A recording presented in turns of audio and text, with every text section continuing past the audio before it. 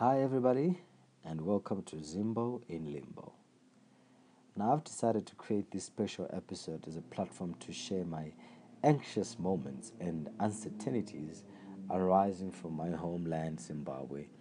And as you would have guessed by now, the whole country is in limbo, patiently or impatiently waiting on the outcome of the coming elections in this July and how much they will shape the country positively or negatively. Now, myself being a 36-year-old male with a family and living outside Zimbabwe, it's no secret that when you get to these years and beyond, you have a lot of issues that you deal with. You question your faith, at times your career, and the choices you have made in life. Yeah, you guessed correct. It's the midlife crisis that I think everybody faces when they get around these years. But having a confusing country does not make it better. The last thing you need is a troubled country that has no vision or hope for a light at the end of the tunnel that we have found ourselves in at the moment. So, in short, I'll share my thoughts on events happening in our country, and I'll also invite you, as you listen to this podcast, to share your thoughts on events in the country and how you are spending your time in this limbo and how best we can overcome any feelings that you have towards our sad spell as a country. Now, here in South Africa, it has never been easy for the majority of Zimbos that cross the border searching for peace and prosperity. From braving the cold winters in Mzansi, security fears, and deportation worries, we still have to listen into the news coming out of Zimbabwe and pay particular attention to this news because it makes or breaks us. Although our daily existence is separated in some way or the other from that of the person in the streets of Harare or Bulawayo, there is always that happiness that stems from having a successful country that you can always visit, invest, or simply come back to stay. I mean, when you have a conversation with people like from America, from Britain, New Zealand, Australia, in as much they visit South Africa, they love South Africa, they want to come back visit over and over again, you know, they have that confidence, that overflow of joy that they have of their countries and how well it's doing because there are endless possibilities. The main reason that they can even visit as much as they want to is the fact that their economy, their country is doing well. So, the many in South Africa, many Zimbabweans in South Africa have seen the worst of life that a normal person who has never visited South Africa or a Zimbabwean in the streets of Harare or Bulawayo are privileged not to have experienced. And for that, any shift in the fortunes of the country could see a huge migration back into the country because the love for Zimbabwe is still there. Now, in a nutshell, this podcast will be my turn to share my story of a Zimbo in limbo. And hopefully, from all my entries, you'll be able to learn and also share your stories of how we have been waiting for Zimbabwe. Whether we find the tranquil that we have been looking for years or not, our children still need to hear how we waited and how much we hoped for a brighter and much accommodative Zimbabwe.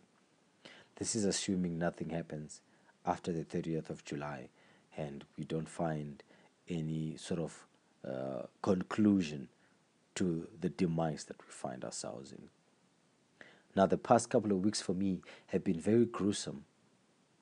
I have been wondering about the politics in Zim and more so about the politics in South Africa, where now I reside. But that's a podcast for another day.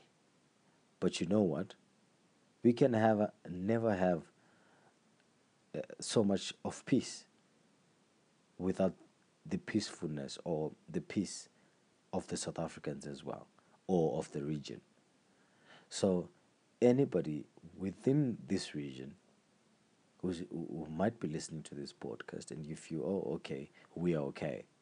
That is why you see other nations and other continents coming together, the EU, the Brexit, or whatever, they come together to form alliances. And these alliances help their people because we can never be successful in Zimbabwe when South Africa is not, or vice versa. So we need each other. So as much as I have to pay attention to the politics that is happening in Zimbabwe, I also have to be particularly paying attention to the politics that are happening in South Africa. And I think it goes for each and everybody who is living outside Zimbabwe or living outside their country of origin to find out exactly what's happening in that country that they have repatriated to or have moved to. And of course, the main importance to find out what's happening in their country of origin, such that in any case or the other, they can move back home. Now, it's about 20 days before Zimbabwe starts to vote for our next president. But are there really any benefits with any of the candidates that are available at the moment? Who amongst them can deliver Zimbabwe from the sticky mess that she finds herself in? With all due respect, it seems there's really nothing we can write home about on their plans to develop Zimbabwe into the breadbasket that it has been known to be in the past. It's a matter of time, I guess, but before that, we wait for a savior to all our problems. And in my limbo, or particularly, my limbo, has been one that is full of resentment and confusion. I mean, I'm confused with what's happening in Zimbabwe. I just cannot seem to wrap my head around it. So much confusion, so much chaos, and worst of it all is the fact that you have to sieve through all this news to identify and try to identify fake news from the actual news. So there is that confusion. There is that resentment, of a failing economy, of failing governments, failing presidents, and you don't really want to be associated with that. It's all because I love Zimbabwe and all that's in it. No matter how many times you can catch a plane to visit other lands, other countries, there's nothing that beats being at home with your local friends and doing local things. That's the life that I want. Daily I think of it and imagine investing and prospering in my country because it never makes sense anywhere else. It simply doesn't. So that's why I've had so much resentment and so much of confusion. But I'll leave it here and for this week, and I want to invite you to please tell me what you think about the podcast, and if you have anything to add or subtract from my thoughts. You can always interact with me on Twitter and Facebook at Joe Mars. That's JOEMARZ. And let's find out how you are feeling as you sit in limbo, wherever you are. South Africa, Mozambique, Zimbabwe, Zambia, Botswana. Are you in Australia, New Zealand, Canada, America? How are you spending your limbo-ness? What is really, really going through your mind as you sit in limbo? I know you're not per se sitting. I know you are working. You are working your butt off just to pay the bills, to take care of the family back home. But in another way or the other, your ears are stuck on the ground waiting to hear what happens on the 30th of July or even after. So that's what I want to find out from you. Are you ready to see a breakthrough for Zimbo or for our Zimbabwe? I know everybody is.